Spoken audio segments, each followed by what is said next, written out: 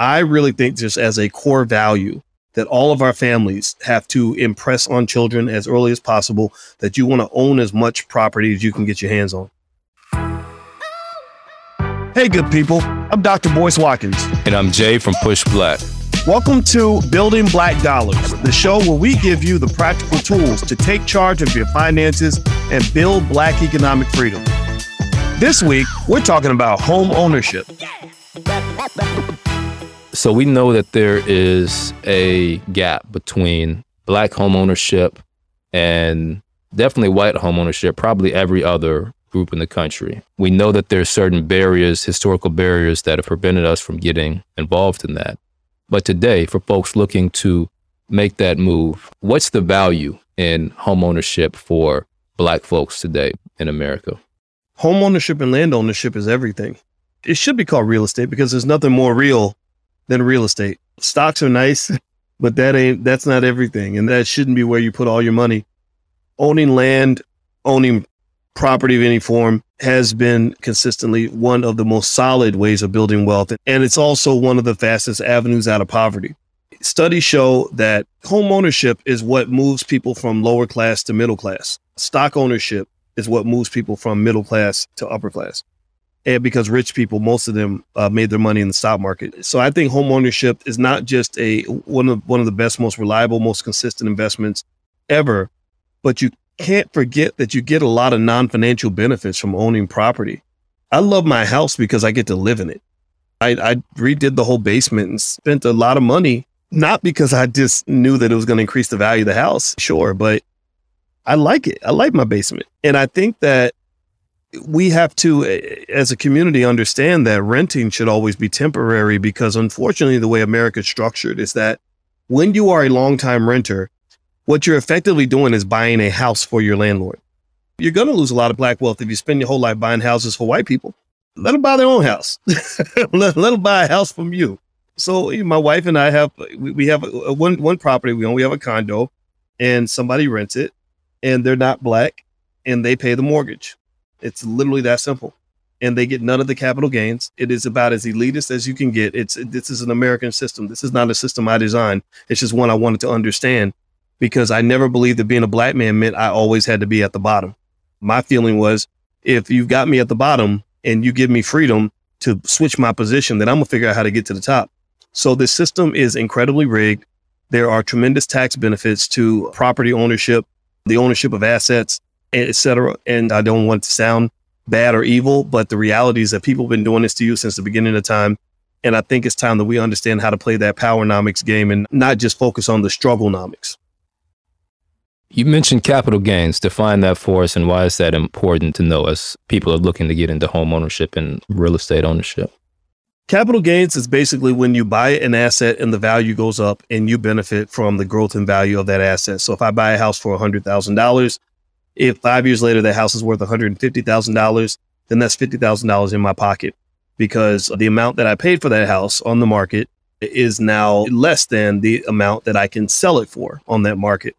And with real estate, that's important to understand as well, because the value of real estate is going up and up and up and up.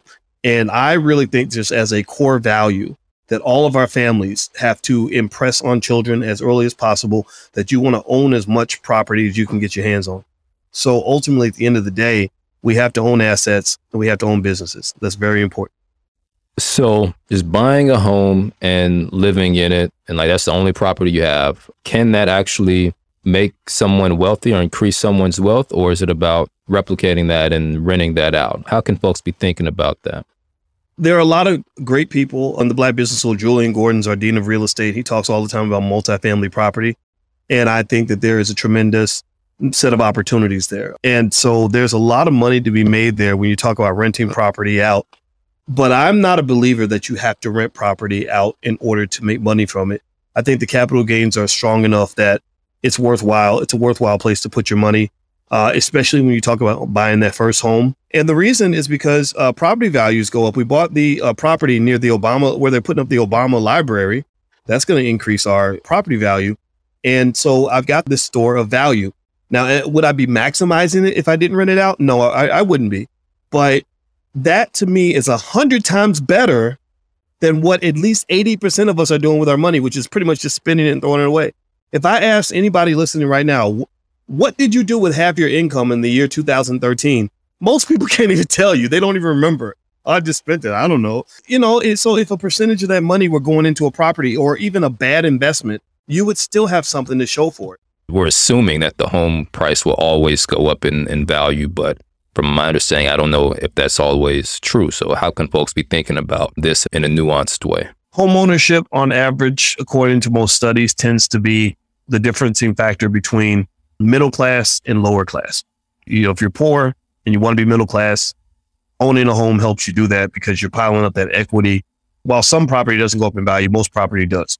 And so home ownership tends to be a winner for most people, even though it's not perfect, right? It's not as good as maybe having multifamily property or something that you're renting out, but it's better than giving all your money away to a landlord for most of the time. The way people actually become rich is through stock market participation. So if you take a poor person who invests consistently in the stock market and they own a home, they're probably going to be wealthy. They're going to be maybe in the top 20% of all Americans by net worth by the time they're done, assuming they don't do anything crazy.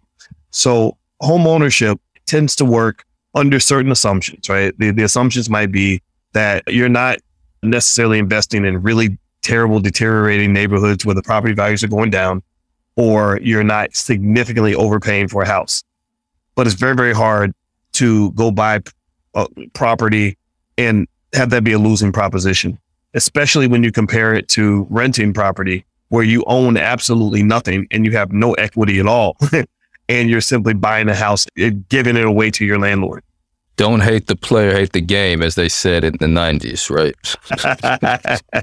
So, Dr. Watkins, we have a question from one of our Instagram followers, and they're interested, it looks like, on how to access education on pathways to home ownership and real estate investment. Talk about that, please.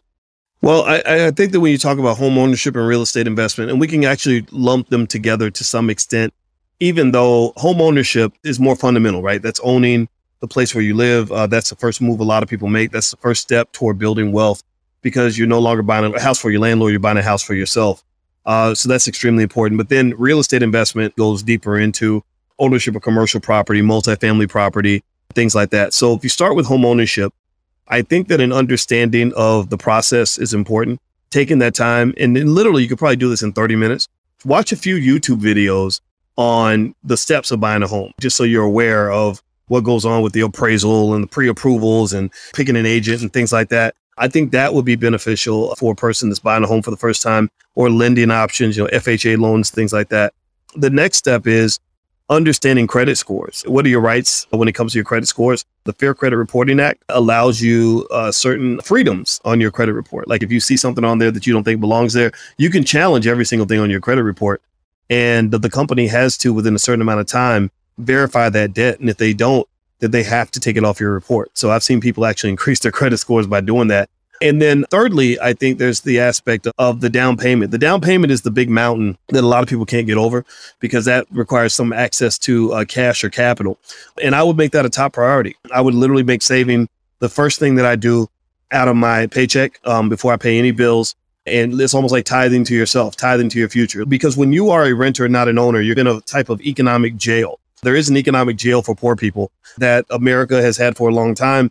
And your goal is to get out of jail, right? So you got to pay your bail. That then gets you over the fence. You're out of jail. You now get access to the freedom that comes with being a wealth builder. And just like that, we're at the end of this episode of Building Black Dollars. This podcast is produced by Push Black, the nation's largest nonprofit Black media company. Barriers like the racial wealth gap and banking discrimination are systemic issues that still plague our communities. But know that economic freedom is still within our reach, and it begins with you. Push Black exists because we saw we had to take this into our own hands. And you make Push Black happen with your contributions at buildingblackdollars.com. Most people do $5 or $10 a month, but really everything makes a difference. Thanks for supporting the work. The Black Business School is a place where over 150,000 students are obtaining a culturally relevant, low-cost, high-quality education without going into debt. We've helped thousands of students just like you learn how to buy shares of stock, how to start their own business, and how to teach wealth to their children. We can help you too. Visit www.theblackbusinessschool.com. Use the code word BBD to get 10% off. Hosting the show, we have finance expert and founder of the Black Business School, Dr. Boyce Watkins.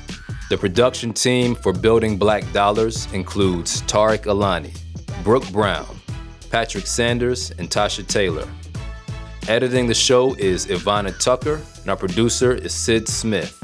Building Black Dollars executive producer is Julian Walker. Peace.